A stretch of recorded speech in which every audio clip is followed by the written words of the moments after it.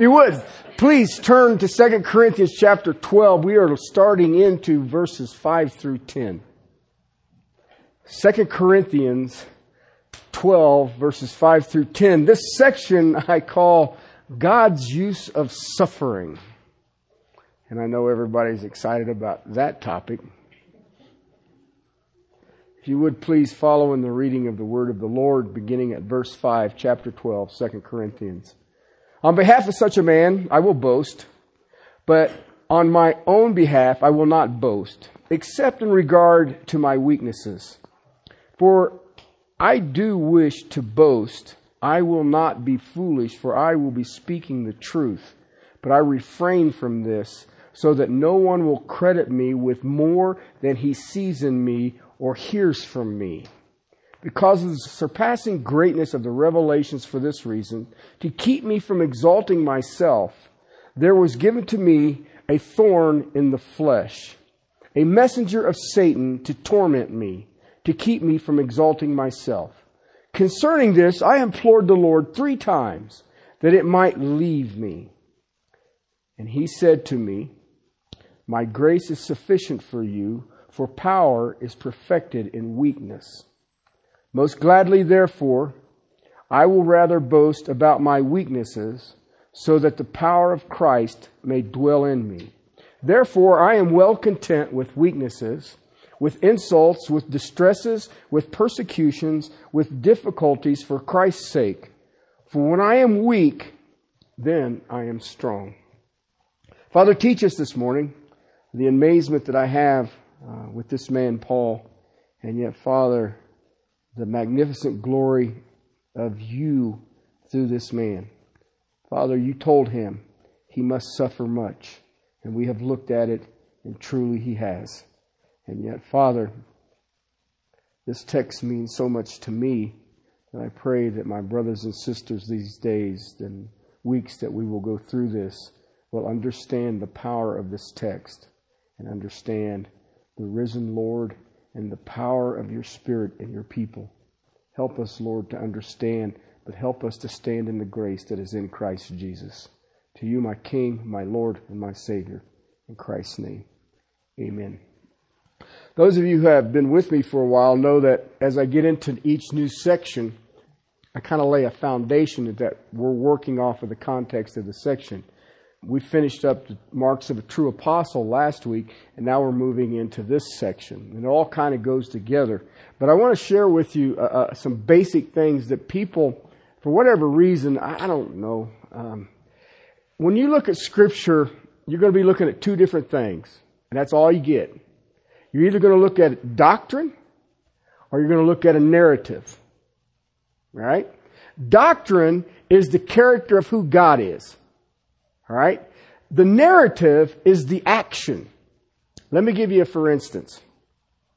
If you go read the book of Esther, God is never mentioned. All right? And yet you see a narrative. And it plays out in front of you. All right? Now, if I don't have some doctrine to go with that, that book's brutal. All right? It's the book of Job is that way. If you don't have some doctrine of who God is, all right, you got problems. It's like the book of Romans. You take the first 11 chapters of Romans is pure doctrine. So when he jumps into 12, into the narrative, you've got all of this on who God is and what God does, the doctrine of sin, the doctrine of justification, the doctrine of sanctification, the doctrine of glorification, the doctrine of God's sovereignty. Therefore, present yourself as living sacrifices, holy and pure. All right? See, so these are the things that you have to deal with when you look at Scripture in your own times. Okay? Are you looking at doctrine? It's explaining to you who God is, His nature, His character, His attitudes. All right? Or is it someone saying, I understand Him, and therefore I'm doing this? All right? So whenever you're looking at Scripture, you're either looking at a narrative or you're looking at doctrine. In some cases, you'll get the 2 together, but very seldom. I mean, take Romans or Ephesians. Okay? The first 2 chapters are just golly deep doctrine. And then all of a sudden he starts dealing with marriages and kids and employees and employers and all the rest. But see, he don't deal with that until he says, here is God. All right? I see a lot of people who want narrative and they don't know who God is. Well, then that's like being Job. See, Job didn't see what was going on in heaven. I mean, Job didn't get the book of Job and says, get ready. All right? Now, the Apostle Paul was told, you must suffer much for my name's sake. And God didn't let him down. All right? So, when you're looking at Scripture, always keep this in mind. All right? These verses 5 through 10, for me, are second only to 2 Corinthians 3. 2 Corinthians 3:18 is my favorite text in all of Scripture. But when I look at chapter 12, verses 5 through 10, it's a narrative based on doctrine that is essential to everyone who would ever believe. So let me give you a little foundation here. This section will have life-changing power on each and every hearer. I guarantee it. Because the simplicity is that it deals with something that is universal. I don't care what country you're from. I don't care what continent you're hanging out on. I don't care what your societal background is. I don't care what your ethnicity is. The nature of this text is dealing with human trouble. And let me be honest with you. Trouble is universal. The Bible says man is born into trouble. Jesus said, in this world you will have trouble. You're going to have it. Listen, it's just the way it is. We are fallen creatures in a fallen world. Sin has struck. And when sin comes, it causes trouble. It might be a tornado. It might be a hailstorm. It might be an earthquake. It might be a forest fire. It might be a disease. It might be your spouse. We are personally not able to remove ourselves from trouble. You can't get away from it. It can be emotional. It can be physical. It can be marital. It can be domestic. It can be economic. It goes on and on and on and on. And I don't care who you are. It's part of life. You are either in trouble right now, you are getting out of trouble right now, or you're getting ready to enter into trouble right now.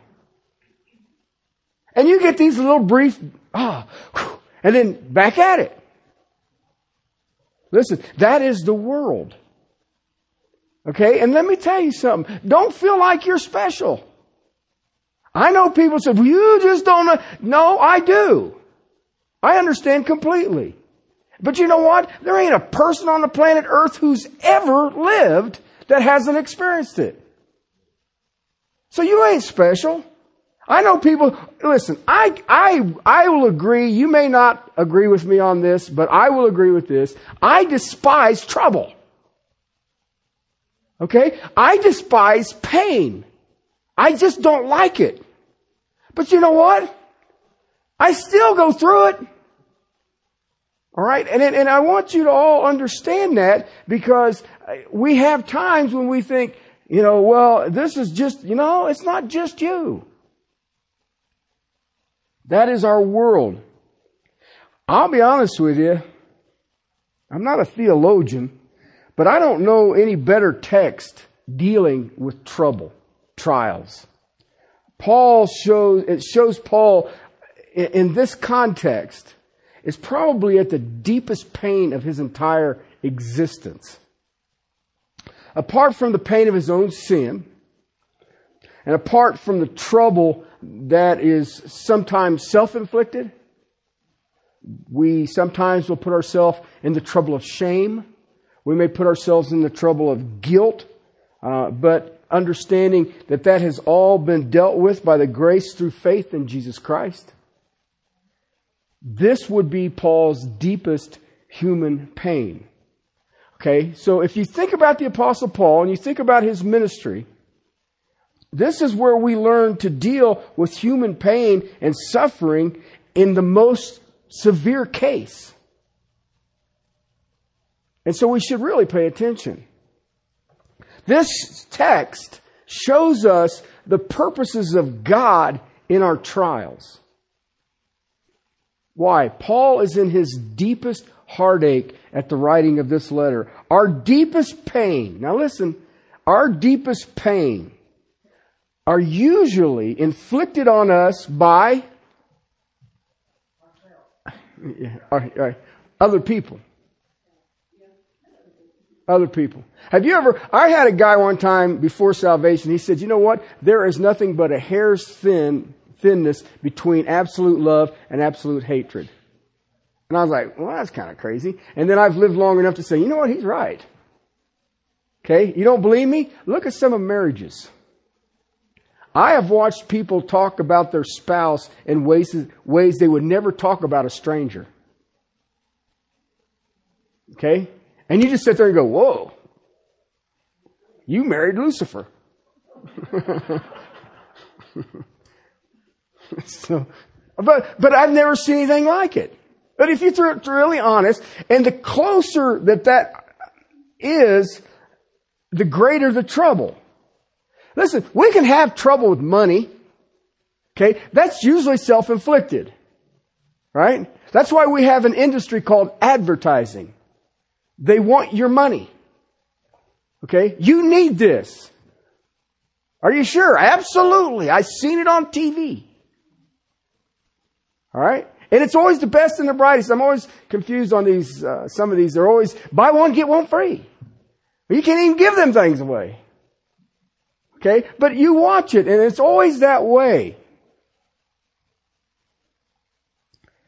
That there's nothing as painful as suffering we go through at the hands of others. The closer we are to them, the more we arm them.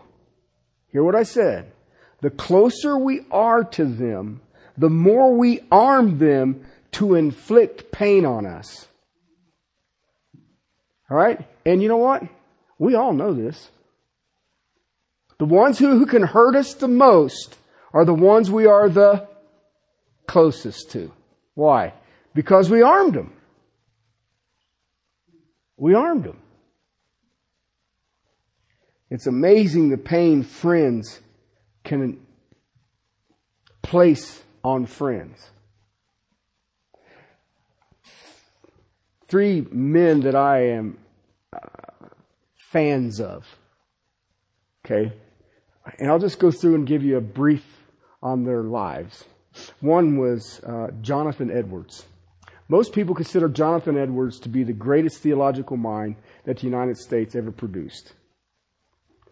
Some of you have heard of the sermon, Sinners in the Hands of an Angry God. That's Jonathan Edwards. Okay?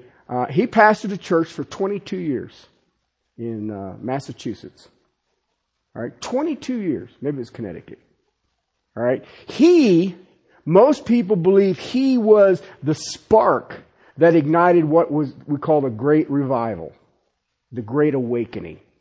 Okay, he did that. He was there at the very, very beginning. He's the one who influenced Whitefield and all of these other guys who all of a sudden picked it up and ran with it. And a lot of people said it was sinners in the hands of an angry God that did it.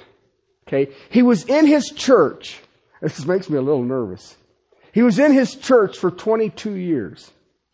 Okay, preached 4 times a week to the congregation. Large congregation, huge congregation. All right, after 22 years, the congregation voted him out. You know why? He preached that you should not take the Lord's table if you're not a believer. After he preached that sermon, they had a congregational meeting, and voted him out. Okay? And nobody wanted him. Maybe the greatest theological mind this country has ever seen. And he began pastoring 15 Indians.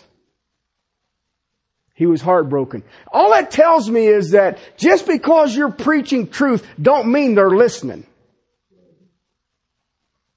All right? I mean, if you preach to these people 4 times a week for 22 years and they conclude you're mean-spirited because you don't want people taking the Lord's table if they're not saved, and they vote you out, pack your bag. A university wanted him to come on and be president. And he refused it because he felt like that God, by setting him out of the church, had disgraced whatever he had done, and he would just stay with the Native Americans. This man was sick. He was heartbroken. They finally talked him into being the president of the university. You know what school it was? Princeton. He died within 6 months of taking the job. Charles Hadley Spurgeon. Same thing. Same thing happened to him. He was considered the prince of preachers. You know what? They buried him in the back of a warehouse. He's not even buried in a cemetery. You've got to find somebody to go find it. I went and found it. I went over to his church, the Metropolitan Tabernacle, and I said, where's he buried at? And they said, you wouldn't believe me if I told you. And I said, well, where's he buried at? And he said, over behind the warehouse district. You can't miss it. And I was like, the warehouse district? And I thought, well, maybe, London, it's, who did what? And I went back around and through these alleys and streets and all the rest of it. And you come to this warehouse, and you come around, and there's a tombstone about the size of that speaker right there, Charles Hadley Spurgeon. And I'm sitting there going, and it's not a cemetery. But he started speaking on a thing that was called the downgrade controversy. And he says, once you take the step off of doctrine and you begin allowing the people to sway your message, you will be on a slippery slope that will be a downgrade. And you will eventually hit the bottom. And the Baptist Union came against him. The Prince of Preachers. We still preach him. There's people who read his sermons. The Prince of Preachers. And they voted him out of the Union. He went into the south of France, and within 4 months he was dead. Okay? He was in that church for 26 years. I got 21 coming up next month. I bet you there's not a university out there that wants me as president. But anyway, last but not least, and he's not dead, is Dr. MacArthur. All right? I remember talking to him one afternoon. And he talked about every year they have what is called the Founders Memorial Weekend at Moody Church. Moody Church is in downtown Chicago. Okay, big tabernacle thing. All right? And they had asked Dr. MacArthur to come in and preach a message during Founders Weekend. And so he took it as an honor. And he said it's kind of funny, he says, because he felt bad. He didn't know if he had the flu or what was going on. And he said he stayed in this he said it was orange shag carpet in his hotel. He says, I believe it was in need of renovation. But anyway, he says he stayed there. And then he got ready, got his message together. And he goes in to the church. And a guy is standing there handing everybody a little envelope. Okay, just a little envelope. And they hand it to Dr. MacArthur. And he takes it and he says, well, thank you very much. And he goes and takes his place where he's supposed to sit. So he opens up the envelope. Okay. When he opens up the envelope, it says the 90 heresies of John MacArthur. And they're listed. He folds it back up like, wow, there you go. He says, I should know these. But anyway. He goes up to preach, and he turns around and looks, and everybody in that auditorium's got one of them letters. So I asked him, did you change your message and deal with all 90? He said, no. He said, I preached what the Lord laid on my heart. Okay, so I want you to think about that for a second. Here's Jonathan Edwards, Charles Spurgeon, and John MacArthur, and the Apostle Paul. And you think you'll be immune to this? You take a stand on this book, they're coming after you. And you know what? They'll make it up. I've been here 20 years plus now, and I've had them make it up. And it hasn't changed. There are those you will give your best to, you will wish to encourage, you will wish to grow them, you will become extraordinarily close to them, and then the possibility of pain grows exponentially. My greatest wounds have come from people that have poured more into their lives than anybody else. You know what was amazing about the person who wrote out the 90 Heresies of John MacArthur? It was a friend of his who had asked a favor that he could get his son into the Master's College for free if John would help him, and John helped him. Because he was a very dear friend and he couldn't afford the tuition. John underwrote the kid's tuition. Try that. The deepest pain of this life will be inflicted by those whom we care for the most. And that was what the Apostle Paul was going through with the writing of 2 Corinthians. Remember, he's already visited twice. This is actually the fourth letter that he's written to them. And these people have broke his heart. He had a great love for the Corinthians. An amazing love, actually. He had loved them literally into the kingdom. He had loved them with the gospel of Jesus Christ. And then, here come the accusers. Here comes the false in behind him, making any silly accusation that you want. And the lies that they threw out were just solely there to discredit the man. If I can discredit the messenger, then I can discredit his message. Okay? There were little papers of the heresies of the Apostle Paul floating around in the church in Corinth. And these he loved so, they bought into the lies. They bought into the lies. They were believing the false accusers. Now let me ask you a question. How crushing is that? See, it's one thing to be attacked. You stand on truth today, you're going to be attacked. I guarantee it. I don't care what the topic is. It's quite something else when it's the intimacy of the spiritual realm. Because that hurts. That hurts. My passion is to present every man complete in Christ. And the only way that I know how to do that is rightly dividing truth. I don't have any other plan B. And yet that's where people will attack me. I have been attacked over and over and over and over. I was attacked by our denomination. You know why? Think about this. I preached the message, and in the message it was Acts 20 when Paul was saying goodbye to the Ephesian elder, the blood of the innocent man is not on my hands, I have not forsaken the full counsel of God. Okay, that was my text. And I made this statement. There are not multiple interpretations of Scripture. And they got mad at me. You can't say that. Well, that's how I read it. Now I know why Jesus says, have you not read? And they got mad at me. I haven't been back since. I'm not losing any sleep, but anyway. It is in this pain that we can learn how to deal with pain. This trouble. Okay? That's why this is here. Listen, I already told you, I resent suffering. I resent pain. But you know what?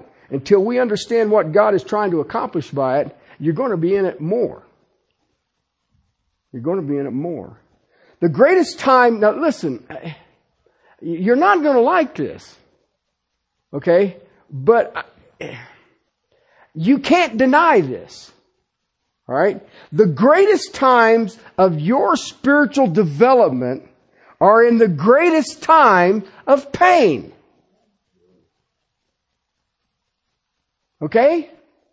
And I don't like that. But you know what? We are thick and lumpy. And God says, I want you to depend on me. And you say, all right. But how many of you go into the grocery store and say, give us this day my daily bread? No, don't worry, Lord, I'll cover it. Wheat or whole wheat? What do you want? Why is it we have to teach people to say thank you? You ever think about these things? Because that's the depth of our depravity. And so when you start looking at this, God has to take you, if you want to use the really cool stuff, the refiner's fire. I got news for you. It's hot. All right? I don't like the refiner's fire. I appreciate it usually after I've come through it and I'm in the cooling time. But I don't like going through it. The valley of the shadows of death. How about I go around and look down on the valley, Lord? Jesus told Peter, the devil wants to sift you. He wants to shake you and see what falls off. And if I'm Peter, I'm saying, and you told him no. He says, no, I prayed for you. That's it. You prayed for me. Yahoo! We need to understand what God is accomplishing by the trials, the troubles, the sufferings that every one of us. There isn't anybody immune. Your age doesn't immune you. Our greatest spiritual development is the greatest time of our pain. You know what? And you will learn greatly through that pain. You will see the hand of God in that pain. What I try to get people to do, and I'll be honest with you, very little success, okay, is know what this says first. So when the pain, which will come, you know the nature and the character of God. So when you're eyeball deep in the pain, you will see God. Usually what I see today is I don't see God until I'm eyeball deep in trouble. And I'm listening. What do you want? What do you want? And it's usually, get me out of this. Instead of saying, where's the hand of God in this? I was at Columbine. I went up Columbine the day of the shooting. Horrible. I was in the library. I was with some cops and these families. And the place was packed. And these school buses would come over from the school over to the library. And the kids would get off and the parents would run out to the kids. Okay, and then they'd all get in their cars and celebrate. And as the day wore on, your crowd in the library kept getting smaller and smaller. Okay? So we waited, and it was about dark. Just about dark. And all of a sudden the sheriff shows up. He comes in. You've got these family members sitting there, and he says, there aren't any more. What do you tell them parents? Your kids ain't coming out of that building. And all I could think was, Lord, how are you glorified in this? I mean, I don't know. You know, because everybody has the same questions at that time. What makes you think God did this? You're the one that said you don't want prayer in school. So anyway, I was up there the next 3 days, and I got to know some people, and I remember the district attorney for Jefferson County, Dave Thomas. And it started becoming a circus. I mean, there was tents and trucks and cameras and lights and everything else. And then God, in His infinite humor, made it snow about 13 inches of real wet, nasty snow. And I was like, everybody's going to be happy here. So I remember going up there. It was early one morning because it's still kind of dark. And I seen Dave, and I got a cup of coffee for him and walked it over. And he had this big old stack of files. I mean, huge manila folders. And he's getting ready to do an interview with Katie Couric. That's what he told me. I'm going to go talk to Katie Couric. I'm happy for you. And so I give him a cup of coffee. I said, how you doing with this? And he says, I just can't get over this. And I was like, well, yeah, me either. And he said, you see this? He says, this is the records that we have. Do you know that Jefferson County spends more money per student than any place else in Colorado? Do you know that we have the best paid teachers? Do you know that we have the best working relationship between the psychiatric profession and our student body? Our counselors are best paid, and we have a better working relationship with the police department than anybody else in the state. And he says, how can something like this happen? And I immediately knew what God did. God said, this is where I'm glorified. This is man at his best. You get Columbine. And I thought, you know what? You're right. You're right. And I remember hearing all the things that I heard, and how we're going to fix it, and how we're going to do this. You know what? We ain't done nothing. Ain't done a thing. Okay? It's still a time bomb waiting to go off. I hear enough things coming out of the high schools and different schools here in just Castle Rock that you're like, any minute now, somebody's going to light one of these fuses. And we're going to get the same repeat. Because they're not assessing the problem. Problem ain't got nothing to do with money. Okay? And it is a spiritual condition. This is very difficult. This is a powerful text to show the purposes of God in our pain. And you know what? There's some of us going to go through worse pains than you could ever dream of. I've dealt with people before that I'm like, I am so grateful that's them. I mean, that sounds cold-hearted, but glad that wasn't me. I've watched it. It is important to know and to understand this section because it is the most helpful, most powerful, the most amazing text that is in a narrative form. But you still have to know who is God. Got to remember that in this flow, we are looking at chapter 10 through the end of the book. That is the context. And remember how it started. What is it? It is spiritual war. If you are a minister of Jesus Christ, you are at war. If you're not, then you've been taken prisoner. It's that simple. Or you have deceived yourself. We are now in this section, verses 5 through 10, we will see Paul's emotions. And yet we will see through this emotion and through the Apostle Paul's suffering, we will see what God accomplishes in that suffering. Paul's heart is wide open. These people,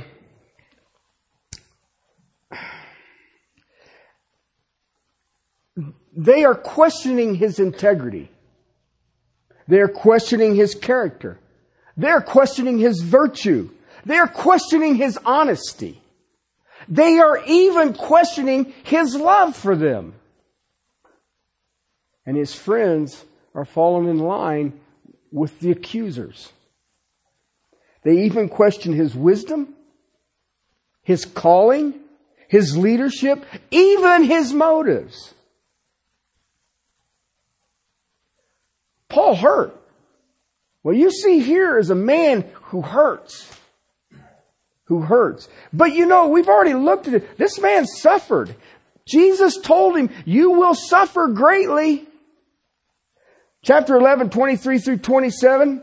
Hey, 5 times I received from the Jews 39 lashes. 3 times I was beaten with rods. I was stoned once. 3 times I was shipwrecked. Night and a day I spent in the deep. Frequent journeys and dangers from rivers and dangers from robbers and dangers from my countrymen. Dangers from Gentiles, dangers in the city, dangers in the wilderness, dangers in the sea, dangers from among false brethren. I have labored in hardship through many sleepless nights, in hunger and thirst, often without food, in cold and exposure. And apart from such things, there's my daily pressure of my concern for the church. I don't know any other mortal, perhaps, who has suffered more than the Apostle Paul did for the gospel of Jesus Christ. So when you think about the Apostle Paul, you got to know that he is very aware of physical suffering, and yet what was going on in Corinth was worse. His daily concern is beyond the external. These external sufferings, these are tough.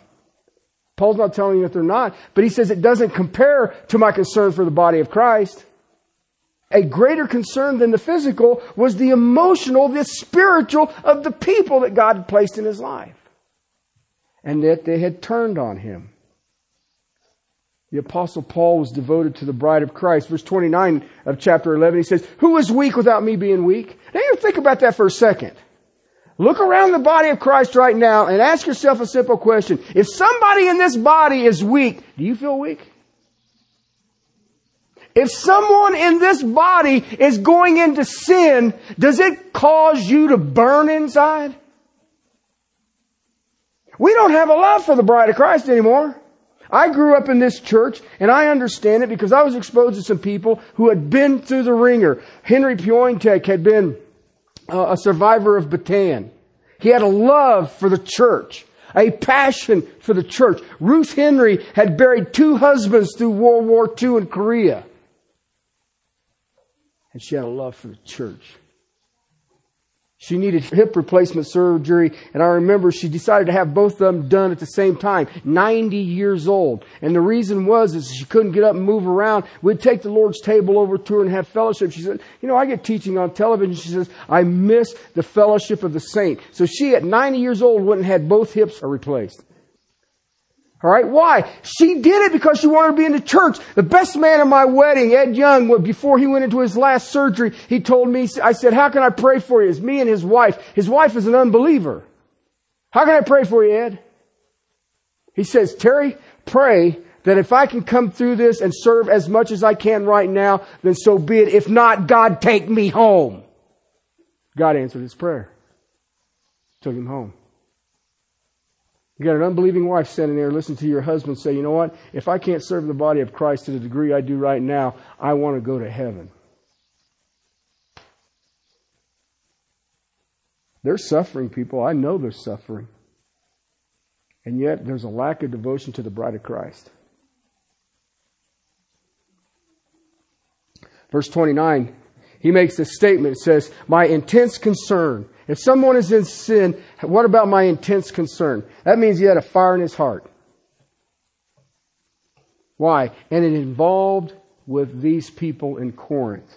He knew the suffering. He'd been in jails. He'd been in stocks. But there was nothing more severe as his care for the bride of Christ, the church. When the church is weak, he felt that weakness. He felt that in his soul. He felt that in his heart. When the church is weak, I look at the church today and it breaks my heart. It's terrible what I see. It's terrible what I hear. And yet the people like it that way. I look at this congregation and I can look at this. We're not at a mega church. I can tell you who's missing. I can tell you who consistently keeps missing. And I can tell you who I consistently pray that God will crush them and get their undivided attention. And use us if we have to.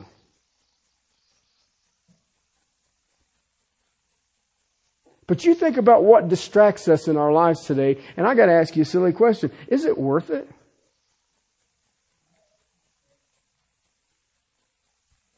That's what we got to be looking at, brothers and sisters. Why? You go through trials because you are complacent with the bride of Christ. Don't be complacent with her. You have to spend eternity with her.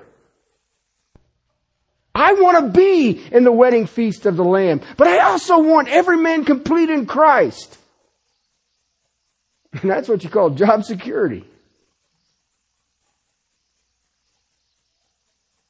Listen, people will disappoint you. People will reject you. People will abuse you. People will wound you. People will even betray you. Even will turn on the one who loves them the most.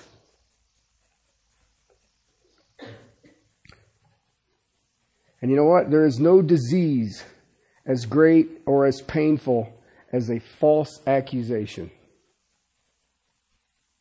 Betrayal. And you know what? Our brother Paul right here is showing his heart. He is in his greatest pain, but he also understood he was going to learn his greatest lesson. I know exactly how we respond to this. Well, if they're going to treat me that way, I'm out of here. You know what? That ain't what Paul did. He kept beseeching them and loving them and reaching to them. This man had such a great love and yet was unloved. He was not trusted, and how much pain could that be? Beginning in verse 5 of chapter 12, he begins to zero in on this thing. He zeroes in on wanting them to know the depth of the pain he's in. And yet, he found strength in that deepest of pain. Think about that. That's what we will learn in the next few weeks. But let me show you something real quick, and I'm going to close. Let me show you the trouble that is defined. Okay, it's in the middle of this text, verse 7. Because of the surpassing greatness of the revelations for this reason, to keep me from exalting myself, there was given to me a thorn in the flesh, a messenger of Satan to torment me, to keep me from exalting myself. He knew that the heartache that he was dealing with in the church in Corinth was having the effect of him not exalting himself. Okay? Paul tells us to take every thought captive to Jesus Christ. My hope and my prayer for each and every one of you is you begin doing it now. Because I got news for you. If you're not in trouble, you will be. If you are in trouble, God is there to help. Or if you're coming out of trouble, you can give God praise that He brought you through it. Okay? And it's universal. It's universal. All right? Let's pray. Father, thank you for your word. Thank you for the amazing things you did with the Apostle Paul. And that, Father, we are Gentiles. Know that this is the Apostle of the Gentiles. Thank you, my King, my Lord, my Savior. Lord, I pray for everybody to hear this day. That, Father, they will bow their knee unto you and say, here I am, Lord, send me. And that, Father, we become passionate about the bride of Christ, her purpose as the pillar and the foundation of truth here on this lost and dying planet. And yet, Father, we would share your truth and love. As Paul loved these precious Corinthians into your kingdom, Father, may we find those who do not know you and love them into your kingdom. Father, at such a time as this, that every one of us here is here. Thank you. Praise you. In Christ's name, amen.